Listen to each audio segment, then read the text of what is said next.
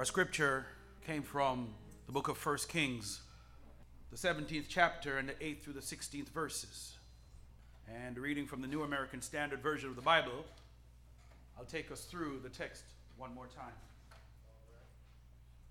The word of the Lord came to him, saying, "Arise, go to Zarephath, which belongs to Sidon, and stay there. Behold, I have commanded a widow there to provide for you." So he arose and went to Zarephath, and when he came to the gate of the city, behold, a widow was there gathering sticks. And he called to her and said, "Please get me a little water in a jar that I may drink." As she was going to get it, he called to her and said, "Please bring me a piece of bread in your hand."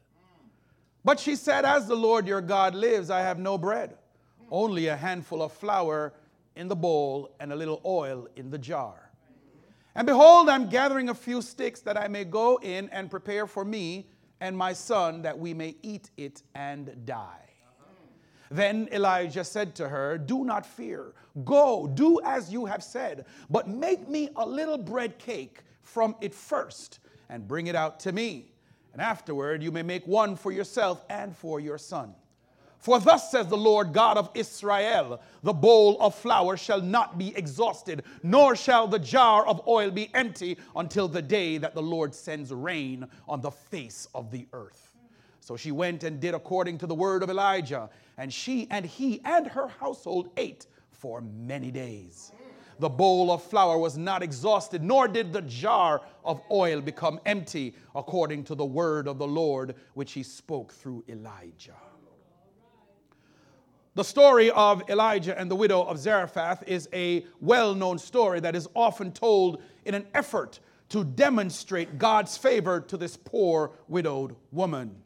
It speaks highly of God sending his prophet Elijah to bring this woman and her son from the brink of starvation, and allows us to have hope that what God did for them, he too can do for us.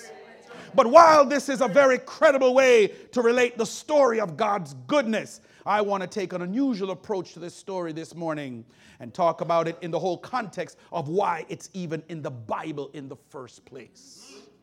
In fact, I want to show you three principles of how God works in this story in the hopes that you might understand a little more about what moves the heart of God. It is with this in mind that I'll be speaking today from the topic, a little bread cake. One of my favorite storytellers is Aesop. You all be familiar with Aesop's fables. And the reason why he's one of my storytellers is because he has a way of using unusual characters, mostly animals, and show their interaction, which somehow speaks to us of a greater moral and higher truth. For example, one of his stories that I want to use illustratively today is a story of the hunter and the buck. A buck was once drinking from a pool and began admiring his noble figure in his reflection. "Ah," the buck said, "where can anyone find such noble horns as these with these beautiful antlers? I wish I had legs more worthy to bear such a noble crown. It is a pity that my legs are so slim and slight." At that moment, the hunter approached, and there was an arrow that went whizzing past the buck, and it startled him. And immediately he started to run, and he took off in a flash with his nimble legs, moving so fast that he was nearly out of sight of the hunter. But lo and behold, the buck did not see that there was a tree with branches hanging really, really low. And he ran under the tree, and his antlers got caught in the low hanging branches, which allowed the hunter to catch up to him and to seize his prey. Now, as you listen to that brief story, you can easily tell that the story has less to do with the buck and the hunter, but it had everything to do with taking the things that God has given to us for granted. You see, in fact, the moral of the story is that we often despise that which is most useful to us. And this is human nature. We look around and we see we've got this. If I only had a little more of this, if I only had a little more of that, we are never satisfied with the things that God in his good pleasure has seen fit to give us. We always want what someone else had. If only I had legs that could really show glory to this crown. In the very same way that I want us to take a look at the story of Elijah and the widow. But we must first understand the context of this encounter. You see, around this time, Ahab is king of Israel. And he is a great political and military leader. He receives good marks. He receives A+ for defending Israel from all of its enemies, including the dreaded Syrians. Now, economically, Israel was also doing quite well, and they prospered under Ahab. And the reason why they prospered under Ahab was because Ahab formed an alliance with the Phoenicians. In fact, Ahab went so far as to marry one of those Phoenician women we know as Jezebel.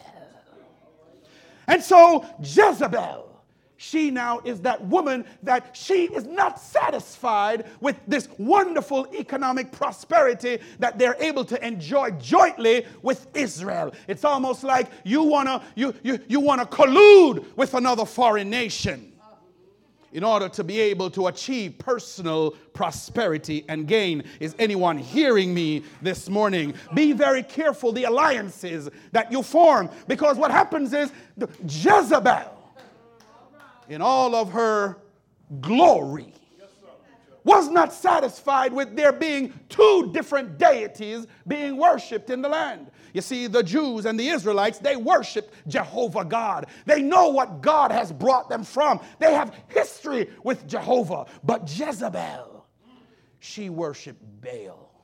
And she wanted Baal to be the only God in the land. And so what she did was she went ahead and she destroyed almost all of the Hebrew prophets. Killed them all, almost all of them. And even to add insult to injury, not only did she destroy all of Israel's prophets, she also went and she got all of Baal's prophets, over hundreds of them, and bring them into the land. Now, the important thing to keep in mind here, brothers and sisters, is that when Moses led the Israelites and he led them to the brink of Canaan, Moses gave them real strict instructions. Moses said, listen, you should not follow and go after these foreign gods. Moses told his people, listen, as God brought you through the Red Sea, remember the Lord thy God when you come into that land. Brothers and sisters, be very careful that when you start to walk into prosperity, that you now forget the God that brought you out of the land of slavery, out of the land of bondage. And before you know it, you may say, it's not a big deal if they worship Baal. We can worship Baal and we can worship Jehovah. But brothers and sisters, be ye not fooled. God is not mocked. Whatsoever a man sows, that he shall reap. So the context of the story is about Israel and their slow diminishing of God and showing greater allegiance to this God called Baal. Now, what you need to understand is as the Canaanite culture developed, they practiced extreme cult activities. You see, they believe that Baal is one of those nature gods. What that means is, if you serve Baal the way that Baal wants to be served, Baal would give the land rain and the land would prosper.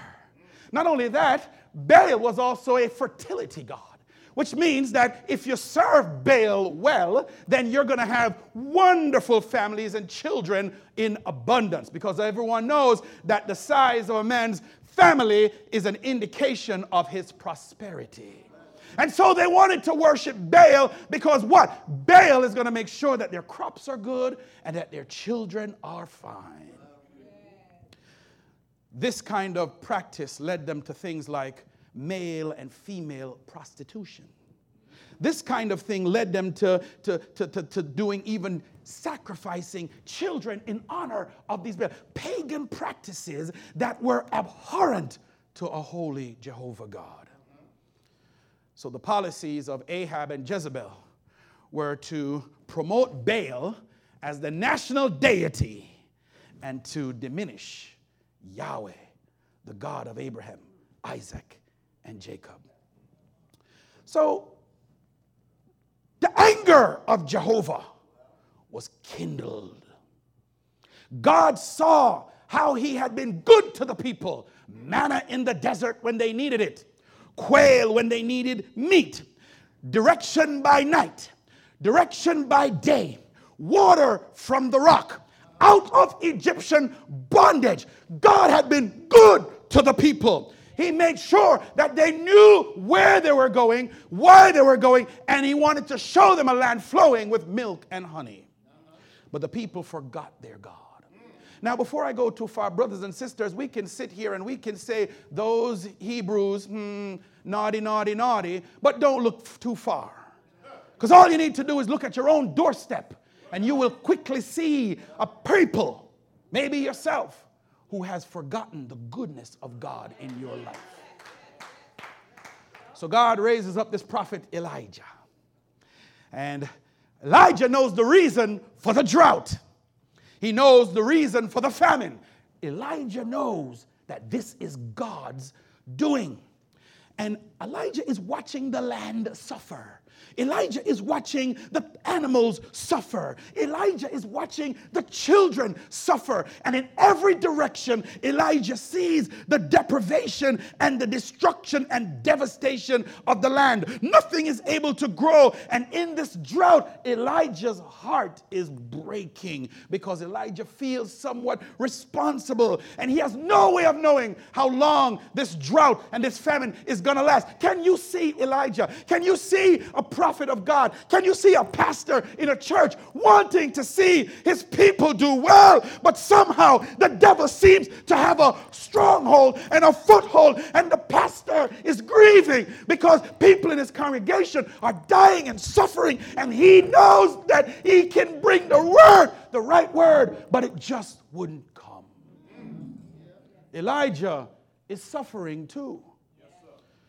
As a matter of fact, what Elijah sees could be likened to what Joel the prophet talked about, where the cankerworm and the swarming locust and all these things come. He sees this devastation. And I can only imagine in Elijah's mind, it's like, when, Lord, are you going to send restoration? Yes, sir. So God says to Elijah, Elijah, get up. I want you to go to this place east of the Jordan River, to this brook called Cherith. I want you to go there, and I'm going to commission ravens, these birds, to feed you, and you can drink water by the brook. But I need you to be in this holding pattern. I need you to stay there for a little while, just a little while, until the drought gets to the place where the people can't take it anymore. Can you see Elijah? Now, brothers and sisters, I want to paint the picture for you, because what you're seeing is the prophet, the pastor, the priest is having some prosperity while the people suffer. What is God doing? Why is God allowing his people to go through this? But there is a bigger context. So when we go back to the text, it says, then the word of the Lord came to him saying, arise now, go to Zarephath, which belongs to Sidon, and stay there. Behold, I have commanded a widow there to provide for you. So he arose and went to Zarephath, and when he came to the city gate, behold, a widow was there gathering sticks, and he called her and said, please give me a little water in a jar that I may drink. In essence, stay with me, church, God sends his esteemed prophet to go beg for food from one of Zarephath's lowest and poorest, a widow gathering sticks with which to prepare the last meal for herself and her family. But it's where God sends him that also has significance. Elijah is told at the command of the Lord to go to this place called Zarephath. Now, what you need to know about Zarephath is that Zarephath is the heart of Baal country. It's almost like someone wants to do something and they want to make an impression on the Roman Catholic Church. Where are they going to send you? To the Vatican.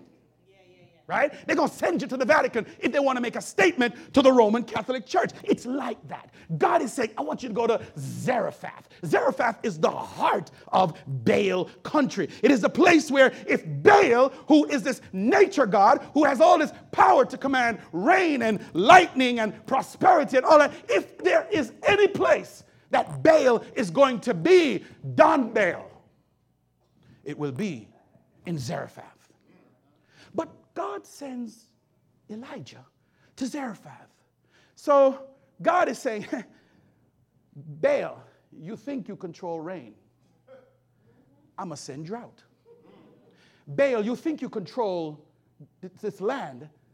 Zarephath, I'm going to send somebody right into the heart of your city.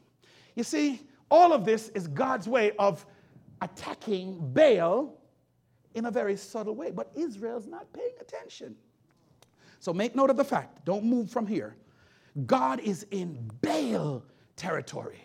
And then God sends a prophet to a widow in Baal territory. If you look at the text, it said, and he called to her. This is Elijah. And he said, please get me a little water in a jar that I may drink. As she was going to get it, he called to her and he said, please bring me a piece of bread in your hand. But she said, whoa, whoa, whoa, whoa, whoa.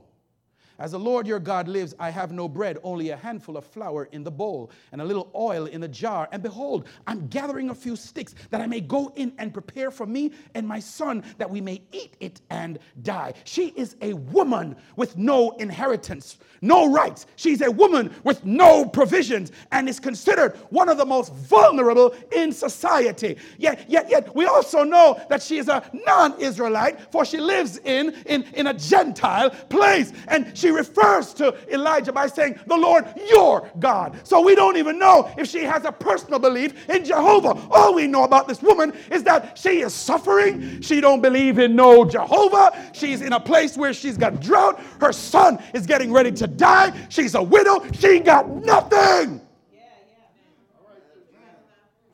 And God commanded a poor, starving widow to prepare for the pastor.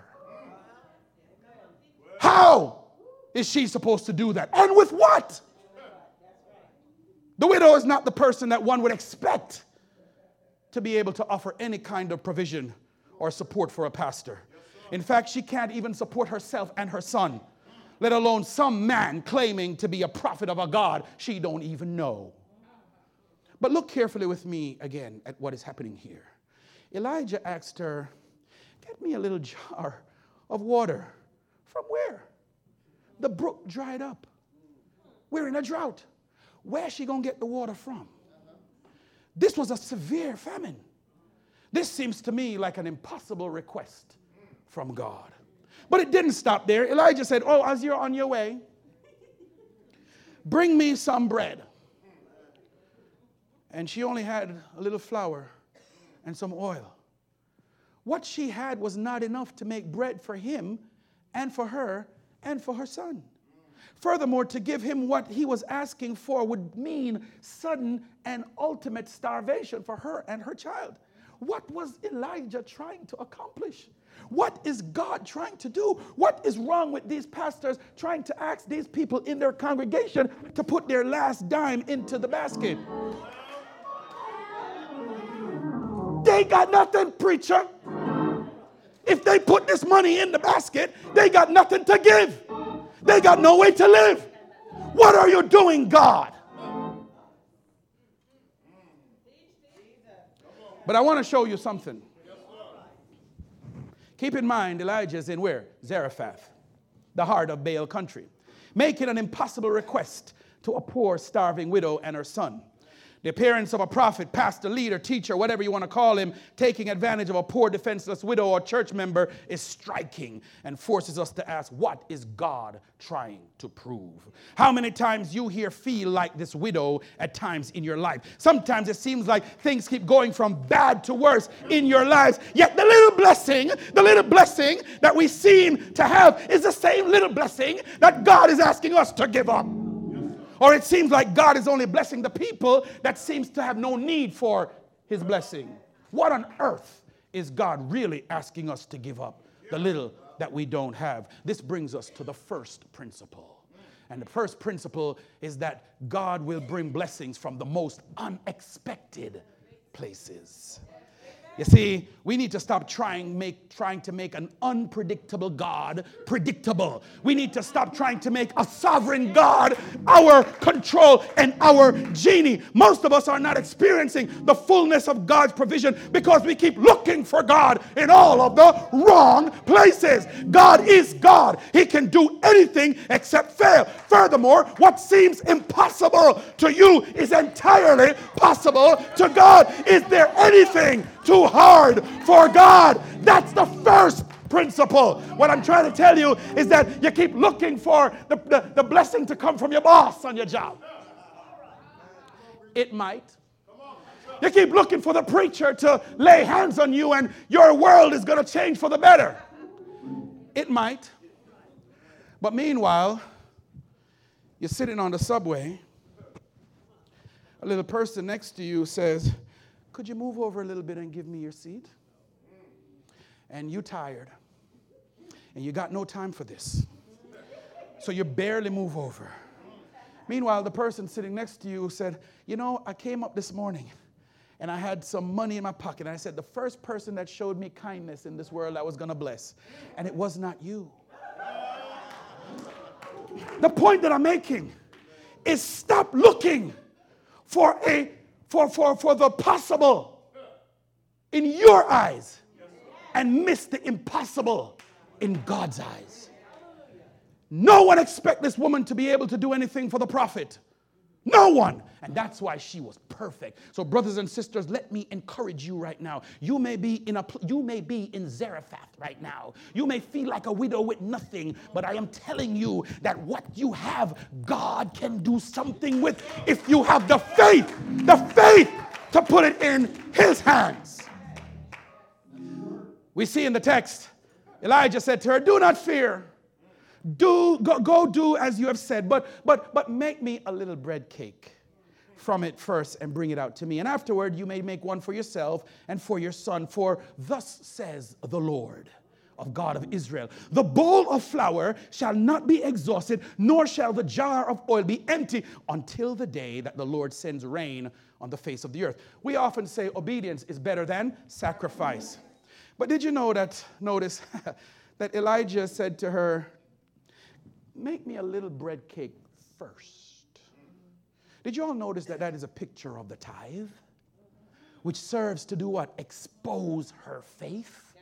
You see, here we have a widow in a land where there's a severe drought, who probably doesn't even believe in Jehovah God, who has a starving child at home, is out collecting sticks to make a fire, who does not have anything more than a handful of flour and some oil, who is getting ready for her and her son to have their last meal. She's being asked to put aside everything she knows from a promise being made by a total stranger who claims to be a man of God who she does not know. For thus says the Lord God of Israel, the bowl of flour shall not be exhausted, nor shall the jar of oil be empty until the day the Lord sends rain on the face of the earth. You see, Elijah was asking her to do something that makes absolutely no sense. The bowl of flour will not run out. Where is the rest of the flour going to be coming from? The jar of oil will not be empty. Do you, Elijah, know someone who will be bringing oil for me?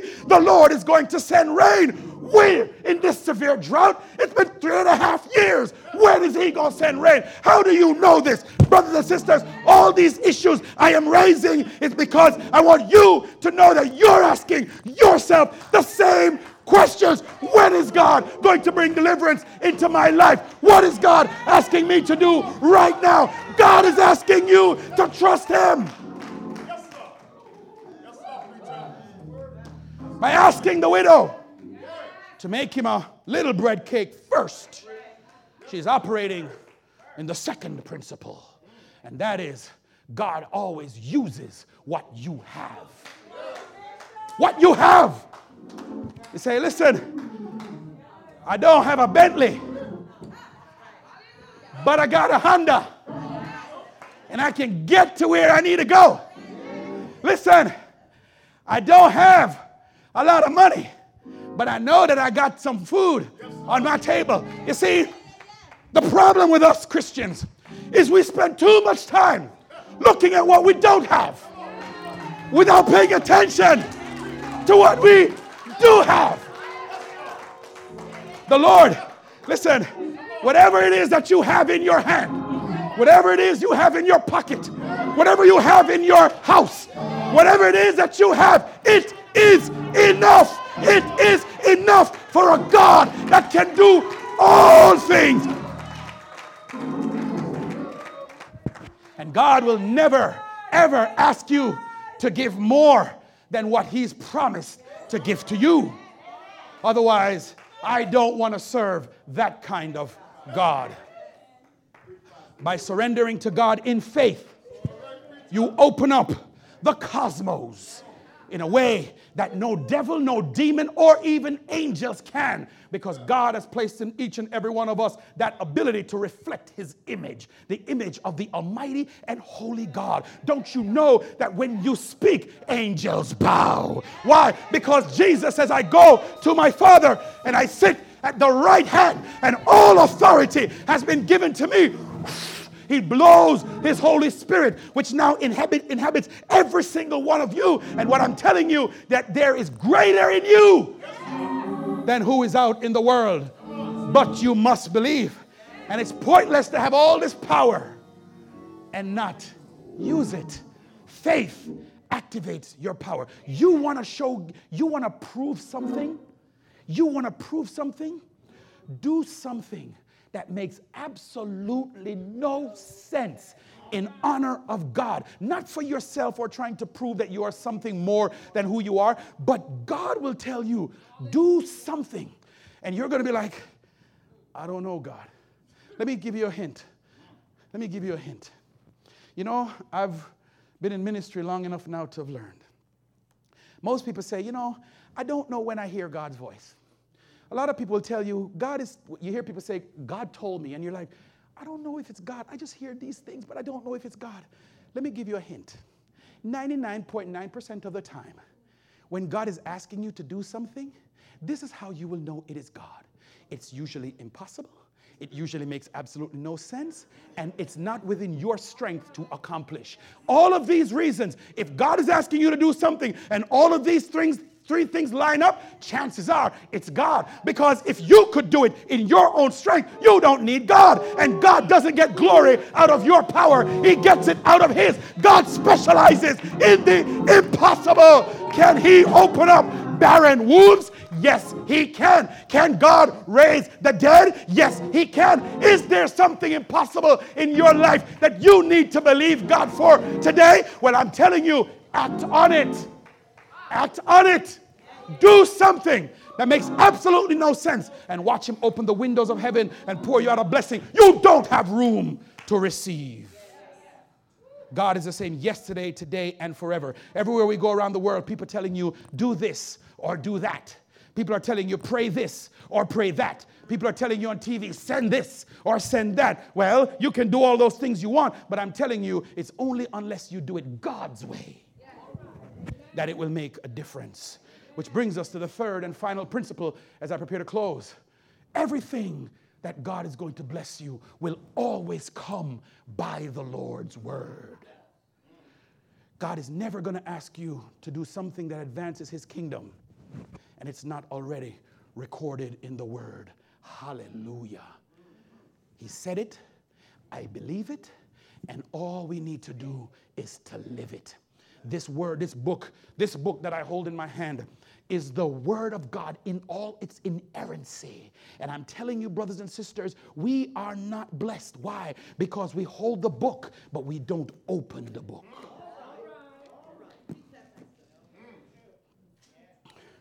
So, the three principles.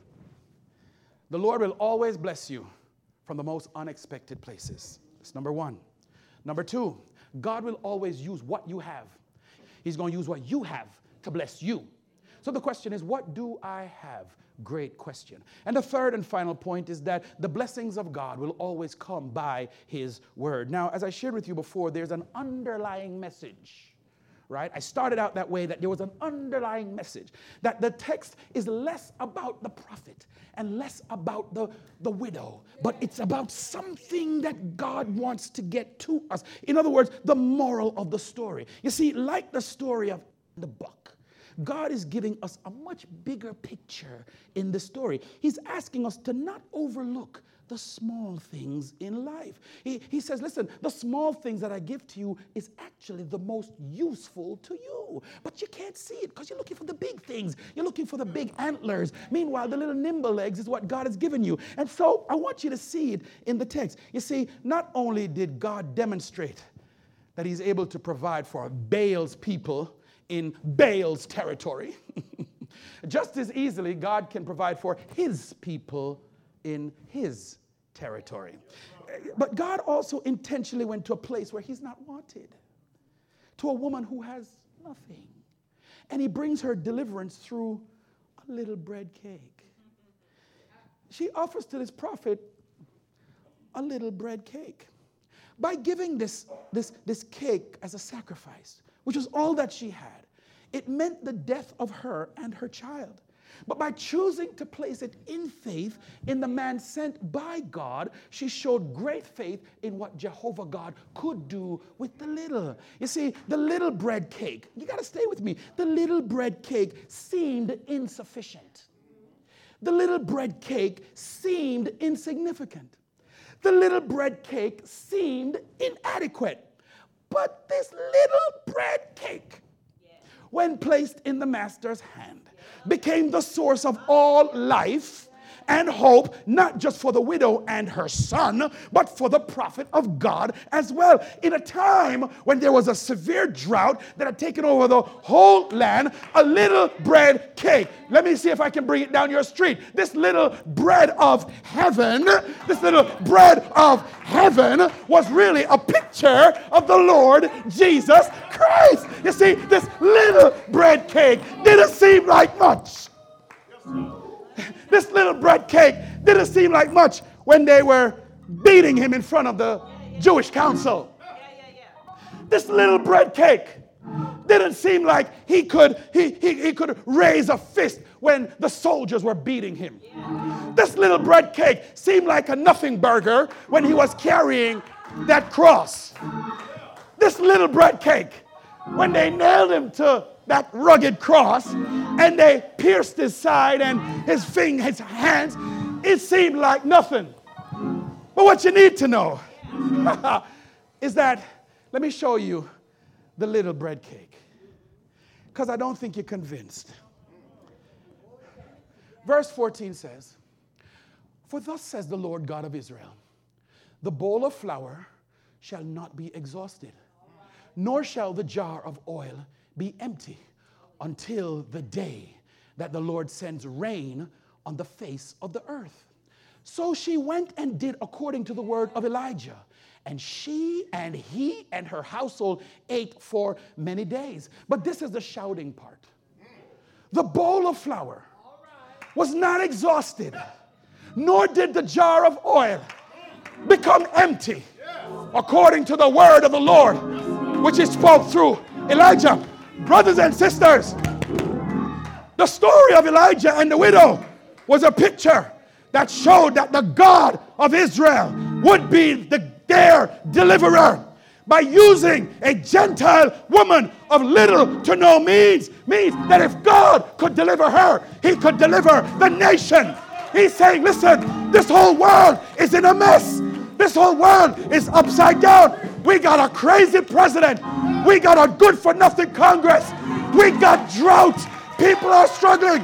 We got mass incarceration. We're in a severe drought. But in God's great plan, he's looking for the African Methodist Episcopal Church, because what we got is a little bread cake. And all we need to do is to put it in the master's hands and watch that little bread cake come alive and change the world. Brothers and sisters, I don't know if you're excited as I am, but I'm telling you right now, that I got a little bread cake. And I'm not going to let you or anybody tell me that I don't have enough. I'm not looking at what I have today. For my Bible tells me that God says He knows the plans that He has for us. Plans to prosper us and not to harm us. Plans to give us hope and plans to give us a future. So I am telling you right now, the little job that you have could be a little bread cake.